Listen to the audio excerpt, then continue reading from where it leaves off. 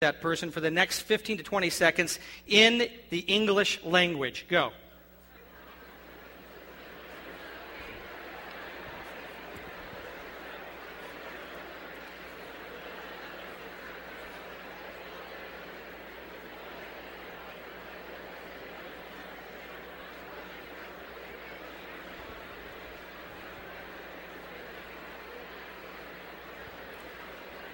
Okay. Now, hang on. You're going to continue in just a moment. Now I want you to continue the conversation. You ready? Continue the conversation in American Sign Language. Go.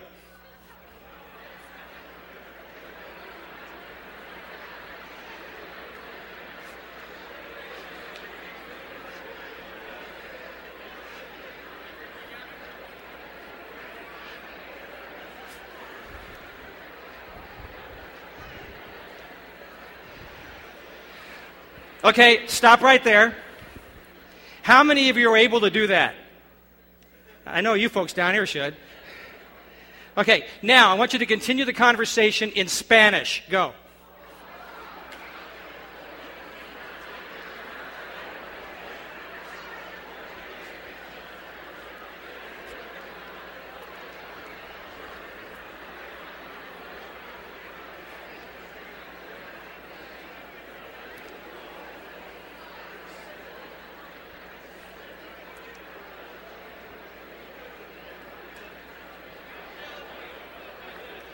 Okay, stop. How many of you were able to do that? Okay, continue the conversation in French.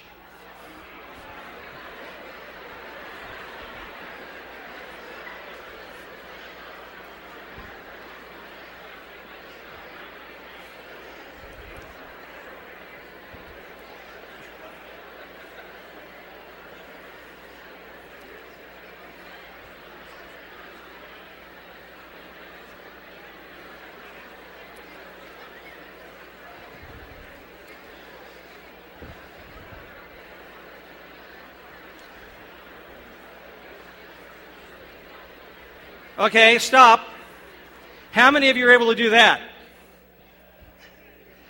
Okay, now you have your choice of two languages. Ready? Continue the conversation either in Pig Latin or Romulan. Go.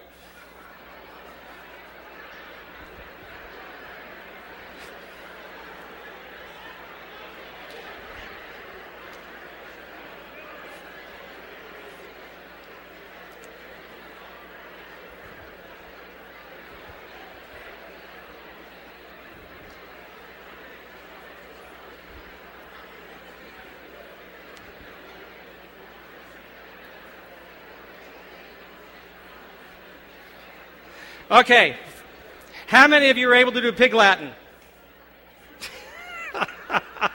How many were able to do Romulan?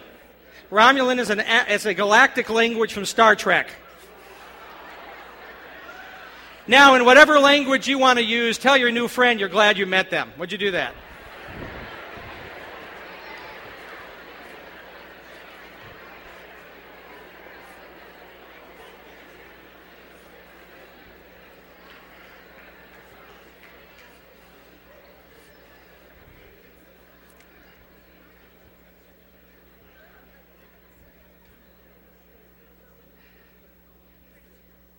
Thanks for putting up with me. We're going to have some fun this morning. So, if this was a language you knew, then it came natural.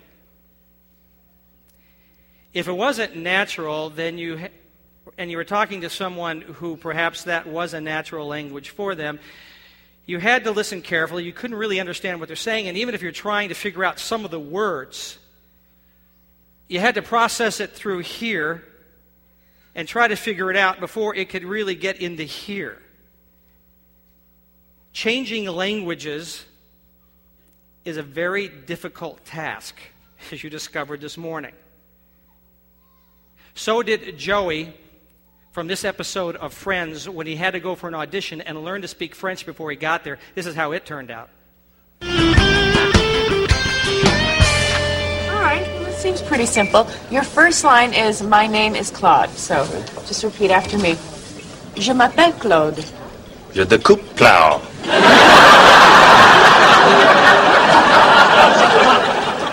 Let's try it again. Okay.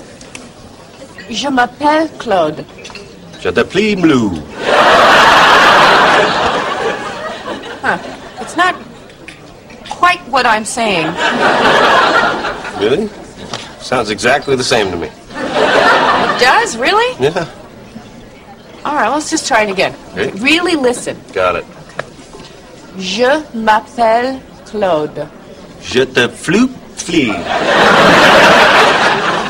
Oh, mon Dieu. Oh, de fouf. Je m'appelle Claude. Je te cold blue. No! Okay, maybe if we just break it down. Okay, let's try it one syllable at a time. Okay, so repeat after me. Je m'appelle. Pelle. Great. Okay, faster. Je m'appelle. Pelle. Je m'appelle. Me poupou. It's too hard. I can't teach you. What are you doing? I have to go before I put your head through a wall. No, don't go. I need you. My audition is tomorrow. Je bleu blanc. Mais la pie. Au bras. Boo.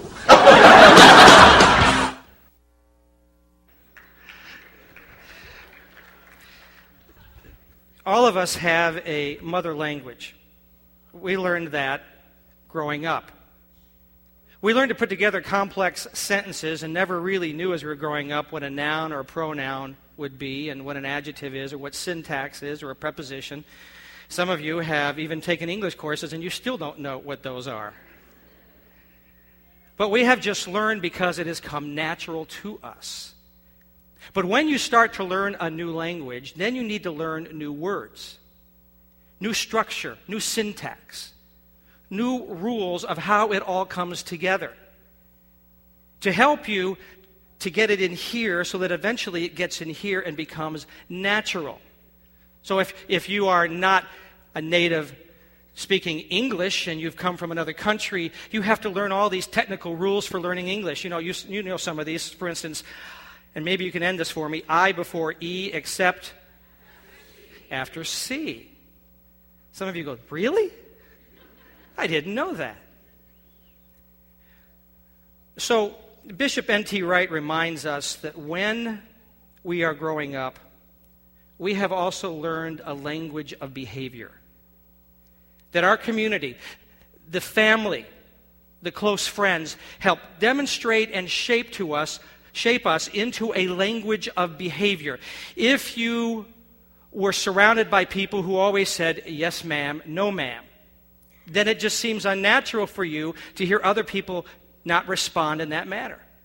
If you grew up in a neighborhood or in a family where when you argued you got really loud and vocal, then it is just part of your behavioral pattern. It is the language of behavior you speak. If you grew up in a family where you solved conflict by smacking each other around, then it just is part of the language you learn. If you grew up in a place where everyone has to be kind, it seems foreign to you that others would actually solve their problems by yelling at each other. And some of you have even grown up in families where confrontation is not allowed. You cannot confront anybody about issues. And so that is the behavior, the language of behavior you use. So if you're going to change that language of behavior, you need to begin to learn the rules. And as you learn the rules, it starts here because there has to be a change of our thinking, and eventually it goes into our heart and it becomes natural. So Paul the Apostle, as we've been looking, has entered into this very cosmopolitan city of Thessalonica. They have their own language of behavior. And among the things that are foremost in their language of behavior are multiple sex partners and also multiple gods and idols they worship. So Paul shows up and he says to them, I want to introduce to you the only true God. And he proved his grace, he proved his truth, he proved his love by saying that he would die and he would rise again, which he did, and there were over 500 witnesses. And in doing so, he promises that he paid for our sins, the things that kept us separated from this God, and that because he now has died for us, he will forgive us for our sins, and that he counts us as his bride, and he is our groom, and he's going to return and come back to get us so that we can be with him forever. And when he returns, he's going to establish this wonderful new kingdom, this heaven on earth, and all that he designed from us for the very beginning in that garden, we now get. And amazingly, as they listened, even with the threat of death, of loss of job or possessions, or disbarment from their families, they said, we want to put our faith in Jesus. And so Paul begins to explain that if they're to do that, that the way that the kingdom of God functions in a total different behavioral language. That the way that we will be in that time when Jesus returns is the way that we begin living now. And it will start here because we've got to think differently, but eventually it will become a natural language. But getting there is difficult. And so he begins first, and we'll talk about it this week and next week. What are those things that we now need to see differently, and how do we communicate if we are followers of Jesus? And so let me ask you, how many in this place will say you're followers of Jesus?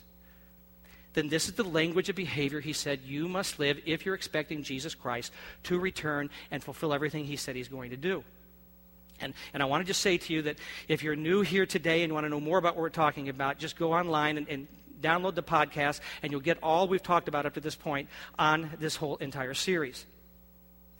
So the first thing that he talks to them about is very unnerving for them, very unsettling for us. And I want to explain that to you this morning. I got accosted several years ago at Barnes & Noble. I was standing at the magazine rack, and a guy walked up to me and he said, "Hey, you're the dude on TV." I said, "Well, I probably am." And usually when people say that, and they do that, because, we've been on TV, Fully Alive's been on for longer than I've been here, but I've been here for 15 years, and so people see the program. And generally they'll stop me and say, "Hey, you're the guy on TV, and we really like the program," or "We watch it before we go to Mass," or "Hey, I really like that story. I got a story for you that you could share." And so we had this really nice conversation. So I was expecting that would be the case. And he said, "You're the guy on TV." And I said, "Well, yeah, I am." He said, "I don't like what you say." I said, "Well, you don't have to." And he said, "You're just like one of those blankety-blank preachers." And then he moved closer, got real close to my face, and began to berate me loudly in Barnes & Noble. My wife would not rescue me. She stood over to the side. So I tried to make my way to the whole section of books on self-defense, but I never got there. Finally, I was able to break away, and I thought about that later, and here's what my thinking is. I don't blame him. I don't blame him for that disposition, because today in this culture, and because of the past, those who are in spiritual leadership, religious leadership, are to be the ones who bring peace and comfort and protection and compassion and caring. And it seems like the headlines in these last couple of decades are that we as clergy are the perpetrators of molestation of children, and then we hide it. Or that we sell blessings from God for $100 pledges. That we have not become what God had designed for us to be. That while the clergy are declaring and railing against sexual sins, they themselves are involved in their own affairs. And it just makes sense that people would say, "We don't trust you anymore." It used to be, when the author of Hebrews wrote that you do not entertain an accusation against an elder or a ruler in the church without 2 or 3 witnesses, and it was followed. It has now changed that you really don't believe a spiritual leader unless they have 2 or 3 witnesses. And so where does that leave us in learning this new language when Paul says this? And here's what he says in 1 Thessalonians 5, verse 12. Now we ask you, brothers, to respect those who work hard among you, who are over you in the Lord and who admonish you. Hold them in the highest regard and love because of their work. Live in peace with each other. So do we see that verse and just say, okay, I got to jettison that because I really don't want to deal with that and I don't trust any of those leaders? Do we just jettison it, or do we have a problem because if we are going to speak the behavior of those who are waiting for Jesus, we've got to deal with this issue? And so we've come to this spot that we've got to look at those religious leaders and say, what do we do with these people if we're going to live out this language? And here's what Paul says. If you're going to live out the language, you must respect those in leadership. So let me set up the context of this. I want to tell you that I got ordained last Thursday. You said, well, I thought you had already been ordained. I did, and this is my second ordination. My first ordination took several years of study, and then several years of mentorship. And then the elders of that region then had to say, is there proof of this man's calling and his character? And then if there is, then they took me aside, laid hands on me in a public celebration, and said, we now declare an anointing over you. So I went through all of that years back. This one on Thursday took me 2.5 minutes. I went online and asked to be ordained. And you can do this too. So I went on, and I won't tell you the name of the church. It's not a mainline church. But I received an ordination on Thursday in 2.5 minutes. I didn't use my real name. I used my middle name and my mom's maiden name. And so here's what the email said. This notice hereby confirms that Dwayne Cook, my middle name, my mom's maiden name, 8150 Oliver Road, wasn't going to use my address. So I used the church's address. Erie, PA, 16509, USA, is an ordained member of the clergy of the Church of, date of ordination, August 5th, 2010, signed by the president of that church. The Church of is happy to inform you that your ordination request has been reviewed and approved, and you are now officially ordained clergy member. We are now offering our members ordination certificates, clergy wallet ID cards, blank certificates for various ceremonies, and the officiate's manual, which contains lots of useful information for new clergy members, and many clergy members find these items useful when performing religious services, and then it tells me the prices. You are now entitled to all privileges and courtesies normally afforded to ordained members of the clergy. The record of your ordination has been entered into the official permanent records of the church. Ordinations by this church are for life and are awarded completely free without monetary charge. As an ordained member of the clergy, you are hereby authorized by the church to officiate religious rites and ceremonies, including marriage, baby naming, funeral services, invocations, and holiday ceremonies as permitted and subject to the laws and regulations of your country, state, and municipality. It's important, therefore, before you officiate any civil ceremonies such as marriages, you know and comply with all the laws governing your locality. I have another ordination. Well, actually, it's not me, but Dwayne does. I will resign on Monday. But I want you to understand how simple that was. How simple it would be for you. But in Paul the Apostle's view, it was never that simple. Paul is making very clear that anointed leadership should be honored. And let me define anointed for you. Anointed is a calling to a specific task with divine ability to complete that task, and the authority in the spiritual realm to function to complete that task. He says, take anointed leaders, and I want you to honor them. The word honor in this passage actually means to know fully and to appreciate the true worth. Not just, hey, he's the guy that stands behind that pulpit thing and speaks, or I had dinner with a guy who wears a collar, and so I know him. No. What it's saying is, I want you to understand the intricacies of God's plan for his church with this leadership. I want you to understand how valuable that leadership is, and how well they do in leading has a direct effect on how you mature and grow in this relationship with God, and especially as community. So Paul writes to these people in Thessalonica, and see, the leaders that were there only had a brief time to be trained by Paul. He was only there a short time and had to leave. But they were not novices. In fact, in writing to his friend Timothy, he declares what it must be for a person who was moving into spiritual leadership, the very beginning qualifications for that man's character. This is how he or she should be. This is the character of this person, and it's the beginning stages. I want you to hear what Paul wrote to Timothy, 1 Timothy 3. This is a trustworthy saying. If someone aspires to be an elder, he desires an honorable position. So an elder must be a man whose life is above reproach.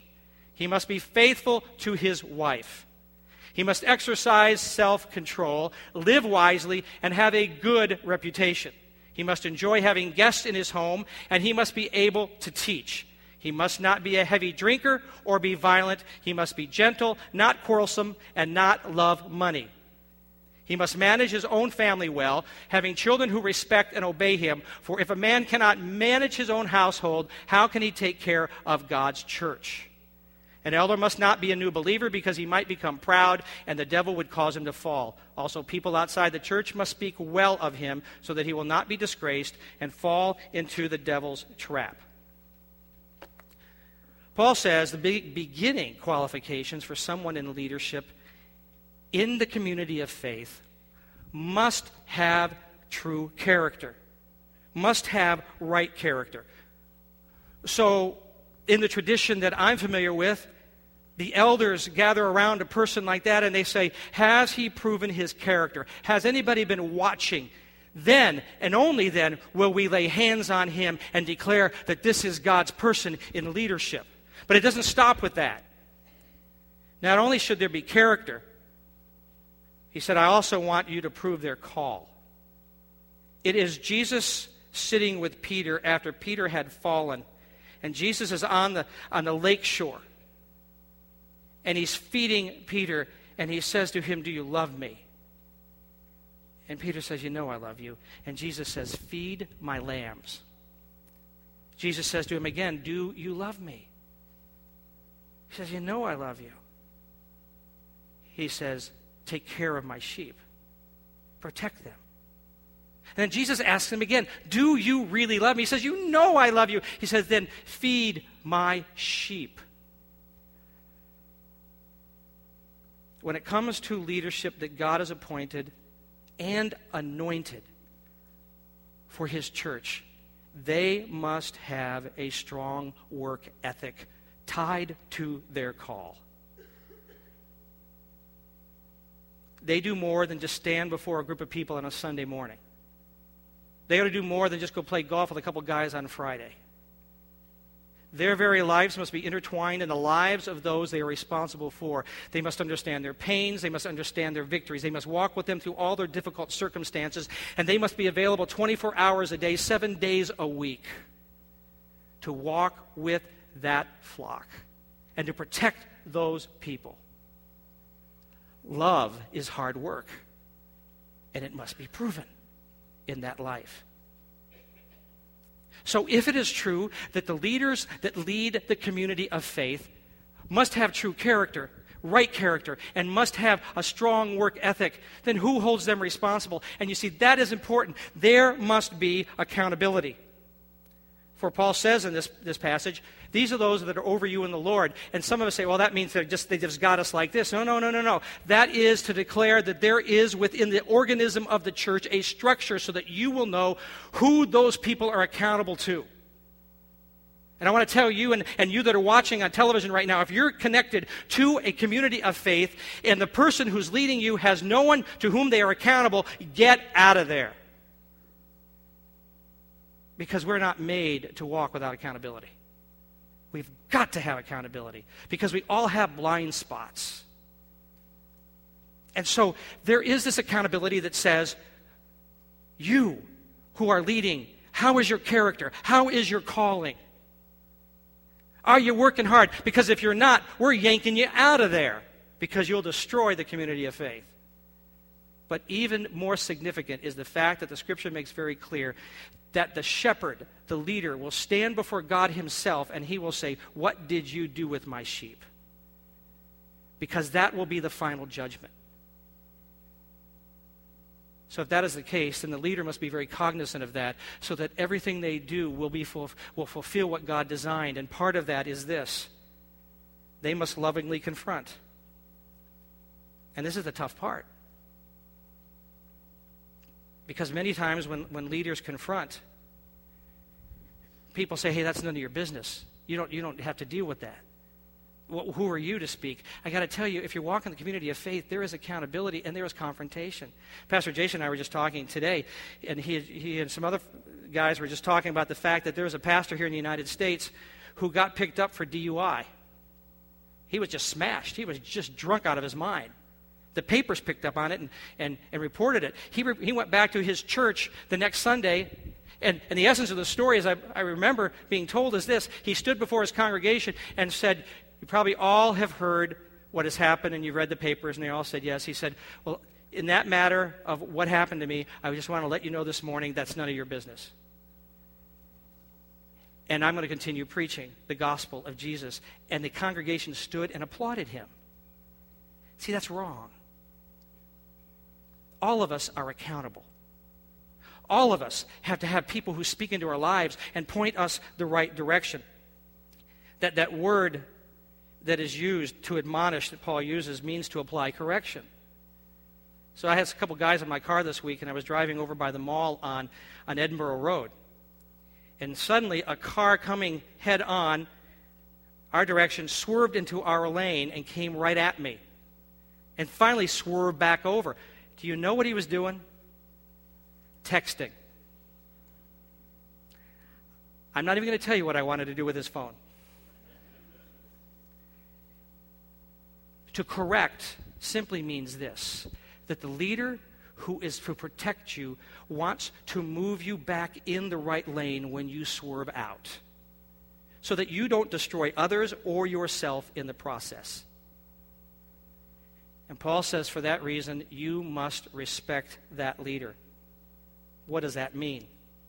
Well, the author of Hebrews makes it even more clear when he writes these words in Hebrews 13:17. And he says this: "Be responsive to your pastoral leaders and listen to their counsel. They are alert to the condition of your lives and work under the strict supervision of God. Contribute to the joy of their leadership, not its drudgery. Why would you want to make things harder for them? Understand that these are not those who have decided that they're just going to go ahead and be pastors or leaders or whatever, and they've just done their own thing. And there is no accountability, and there is no test of character, and there is no proof of long work in making this body better. Those aren't the people he's dealing with here. He's saying those who meet this test.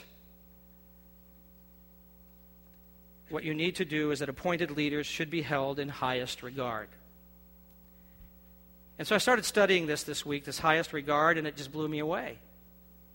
Because the wording there actually means this: beyond all measure. Wholehearted response. You say, "Well, you're a pastor and you're telling us to honor you." Well, I'm a pastor and I'm trying to keep myself out of this, but I'm going to tell you what the Scripture says. Hold in highest regard. And let me tell you why.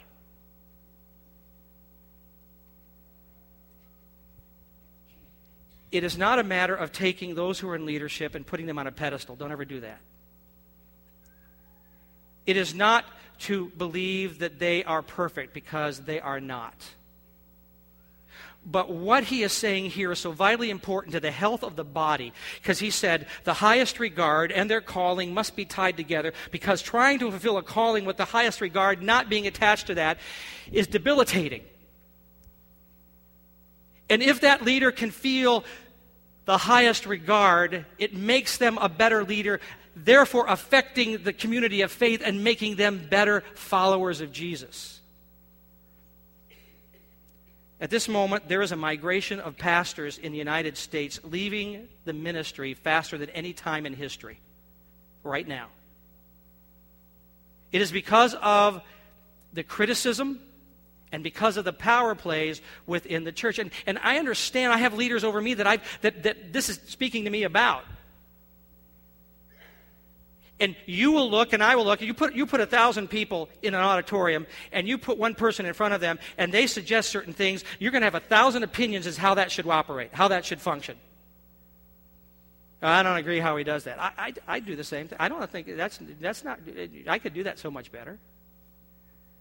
But the issue is this: you weren't placed in that position, and you're not responsible to God for the final condition.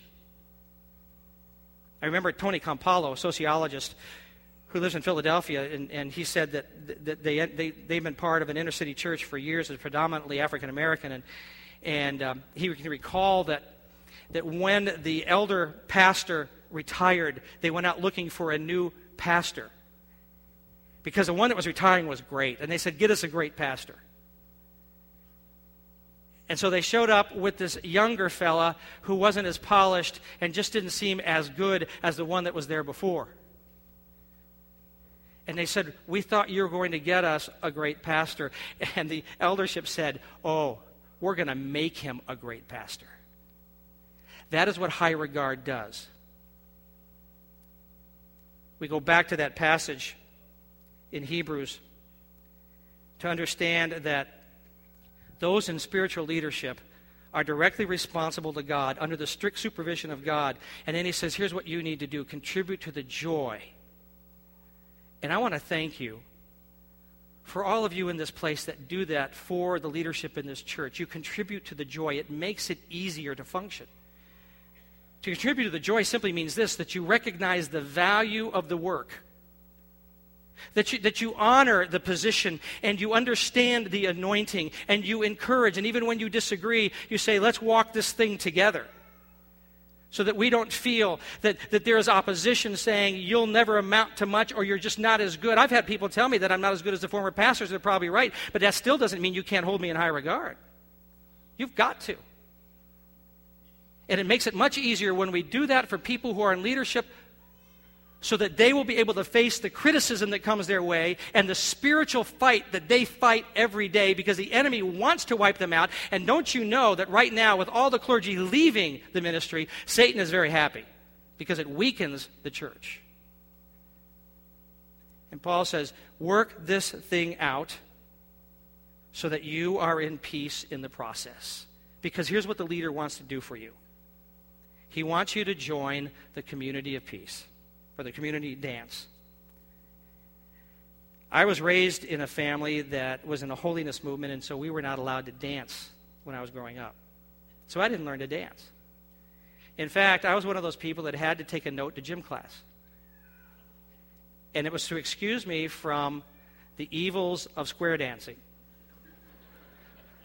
Because we all know that a do-si-do will lead to orgies, and that's a horrible thing. So I couldn't dance.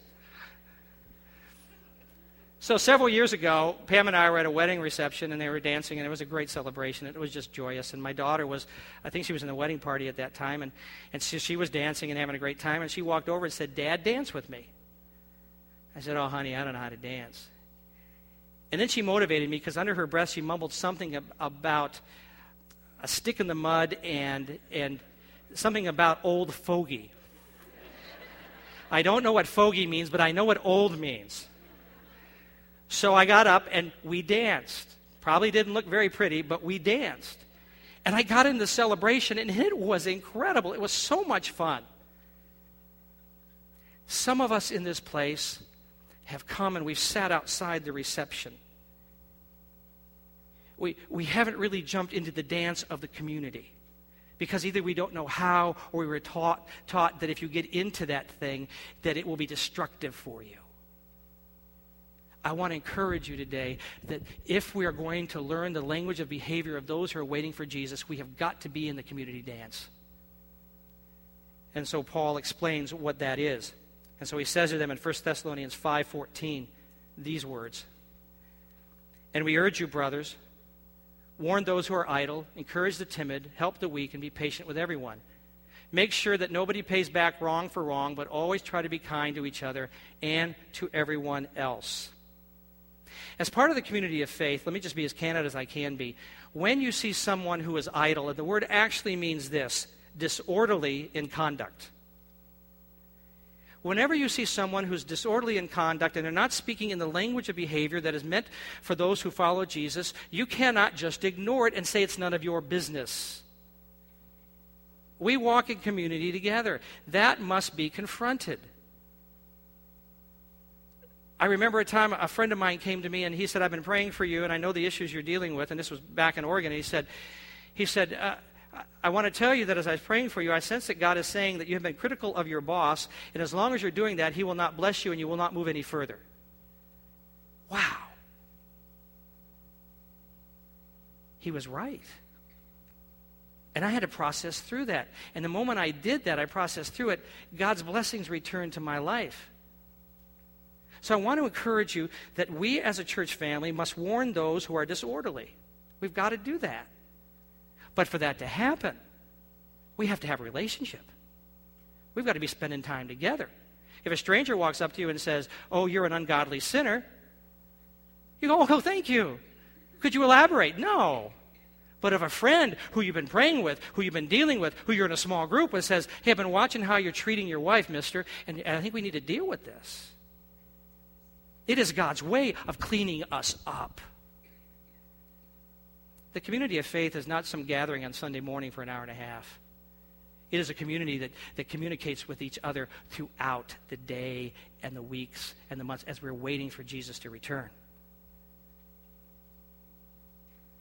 Paul also said this, I want you to encourage the discouraged. It's one of my favorite stories. It happened. It's true. A guy got up before people in a worship celebration like this, and he was going to sing a solo, and it was early morning, and he was having struggles, and he couldn't remember the words or really get the notes right, and he was stumbling and getting ready to stop when somebody in the pew picked up the hymnal and turned to the hymn that he was singing and began to sing it with him. And somebody else caught on, and about the third verse, the entire congregation was singing, and he was picking up the words and the music, and he was starting to get his courage back, and finally they got to the fourth verse, and just somehow they all knew, they all dropped out, and he finished with this great ending. Here's the deal. There's somebody around you that is not singing. They've gone quiet. They're silent. They're burned out. They're discouraged. And somebody needs to sing with them.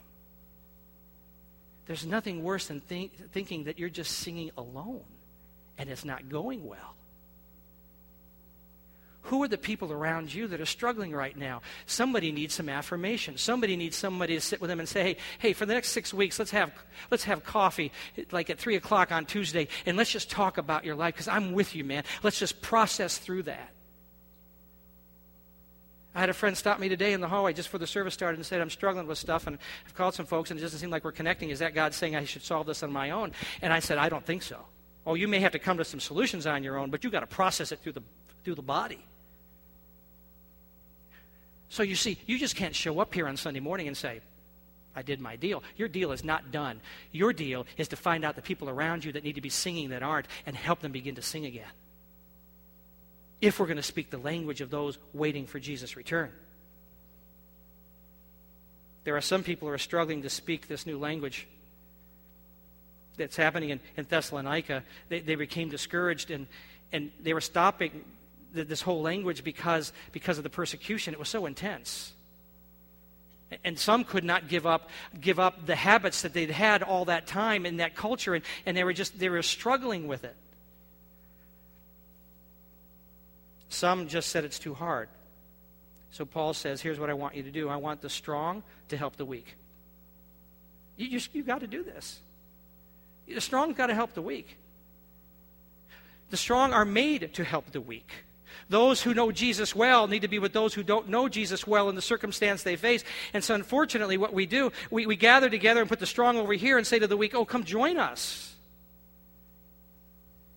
So it's got to be this way. Jim Robbins, can I borrow you? Come over here. So if Jim is weak, We can't say, okay, you stay over here with the weak people, and us strong folks over here are going to say, hey, when you can make it, come over and join us. We can't get to strong. If you're a marathon runner and you're running with somebody that can go 100 yards, you don't go 26 and say, catch me. You got to run their pace to increase their ability. So I've got to go to Jim and say, hey, Jim, let's walk this together. So Jim and I walk this together until we get over here and where we're strong. But now we don't stop here and say, hey, strong people, what a fraternal order. We're great. Look at those weak people over there. Instead, Jim and I turn around and we both go find somebody who's weak and we pull them to the strength. You can go sit down. Thank you, Mr. Strongman. We both do that, and then those people go find other people who are weak, and that is the process. Who are you helping who's weak right now? You say, I'm weak. Then somebody strong needs to help walk you through this. That is God's desire. Paul says, let the weak help the strong, and be patient doing it. So I'm going to say to you that if you feel weak in your faith, we have people who will do this for you. We have an alpha group that will teach you your faith, what Jesus wants you to do. We have small groups that will gather around you. We have mentorship. Just call the office and say, I just need help walking. And some of you, if you get a call from Pastor Jason that says, I got somebody who's dealing with an issue, you can't say, I don't have time. Because if you're speaking the language of those waiting for Jesus, you've got time. Something else may need to give way. You may have to give up your bowling league to spend time with someone who needs to make it in their relationship with Jesus. Yeah, really? Yeah, because sometimes there's sacrifice. You got to do that. Paul then says this, expend all our energy to be kind. There is no line crossed where we can strike back, no matter how abusive the other person has been. Oh, these people have had horrible persecution. And Paul's saying you can't strike back. In fact, the welfare of the offended, or the offender, the welfare of the offender is the focus, the prime objective. How can I help the person who has offended me? And Paul says you got to run after that attitude. Oh, you say, that just sounds tough. Well, it is, because it's not natural yet. But when we begin this process, we will learn the language, and it will become natural to us. You say, it just seems so difficult. Well, it's like learning the language. You're trying to figure out what it means. But if you start the process, if you follow the rules, he said, in learning the language, it will become natural. Because when it's not natural, and I go back to our friend Joey, when it's not natural, you just cannot fake it. Watch this. Now count from 1 to 5. 1, 2, 3, 4, 5. Blue, blah, flu, flank. Good job. Thank you. Hey, Joey. Listen, I feel really badly about yesterday, and I thought about it a lot. No, I was too impatient. So let's try it again. Oh, no, that's okay. I don't need your help. I worked on it myself, and I got to say, I am pretty good. Really? Can I hear some of it? Sure. Okay. Blé de la blé de blue blah blé. See? You're not speaking French!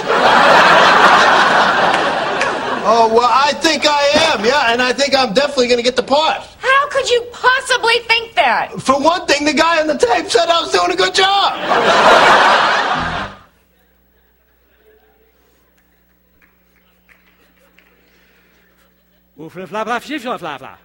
See?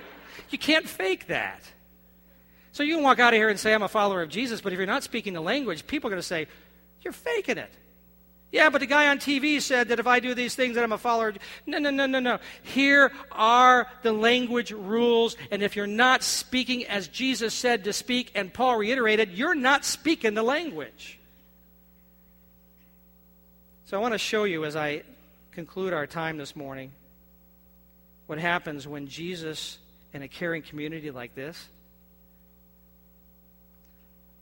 love a discouraged leader and a friend in the community of faith. Many of you know, several years ago, Pastor Terry Bryant and Pam, we have a picture, I think, of them. It's the only one we could find. Don't tell them. A couple weeks ago, or a month or so ago, I told you that Terry had been diagnosed with a rare form of cancer in his leg. And it was fast growing. And he was going to begin some radiation treatments. You all said, well, can we encourage him? Can we do stuff? What can we do? And so you started communicating with him. And so I just want to read you portions of 2 emails. This first one says this: "Hi, Jack. Though I have always been somewhat of a private person with my life, I'd be fine. It would be fine with me for you to share some of our story with the church. I have told the Lord more important than what happens to me is the fact that He receives glory from my life, and people are encouraged. Many from Erie First have sent cards or emails expressing their prayers, and we appreciate that more than they know. Please give them our sincere thanks." It is with that context that I read this verse, because I want you to know what happens when the body functions in the language God gave it. "Good morning, Jack.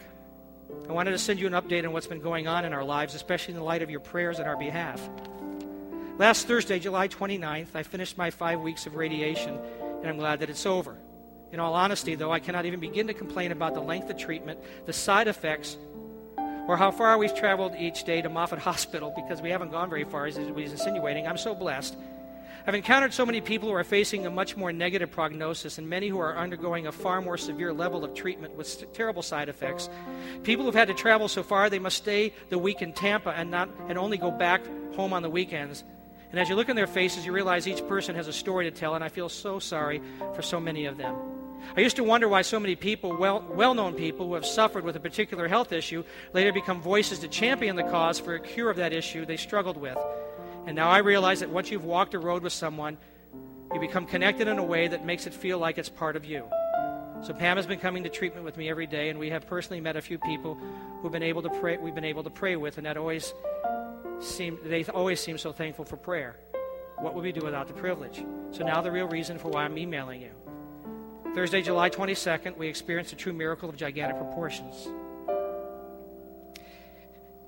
It so blew us away that as we prayed to the Lord, it was hard to find adequate words to express what was in our hearts.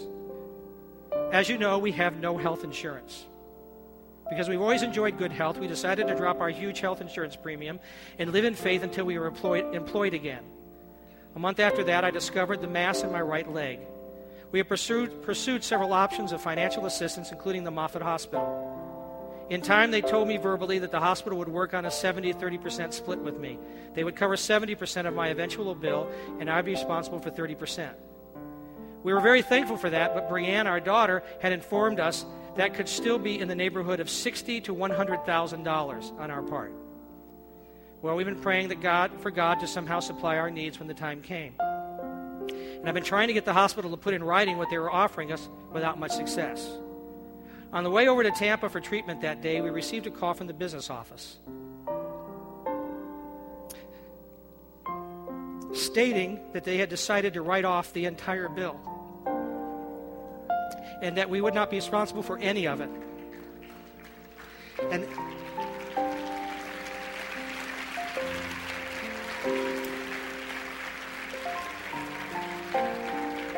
And then in caps with a lot of exclamation points, he writes hallelujah, which means Hallel Yah, meaning praise Jehovah.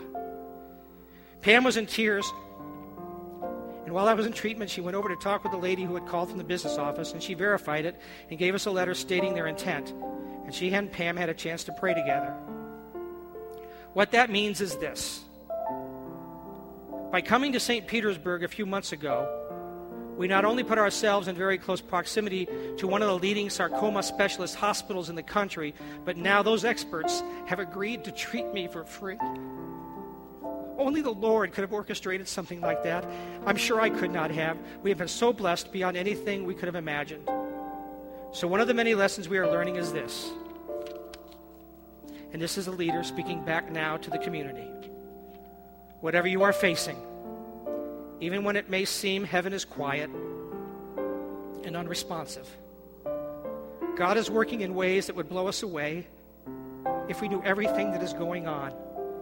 if we will completely trust in Him and commit our ways to Him, may He continue to bless, if we would continue to trust Him and commit our ways to Him. And He says, may He continue to bless you and Pam and the staff at Erie as well as the church.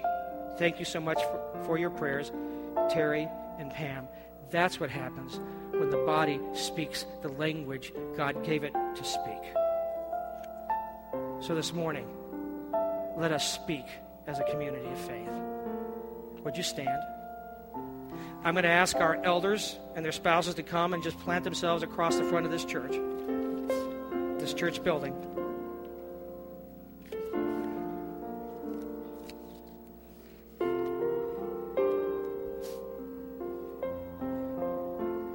Staff also that are available, and some of our intercessors, you that are available.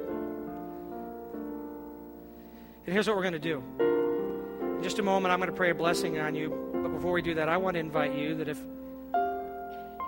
you need prayer, you need someone to speak into your life, you need the community to speak as they have spoken into Terry's life. You're struggling with issues, you're struggling with health, you're struggling with dollars, you're struggling with your faith. You want to know more about a relationship with God through Jesus Christ.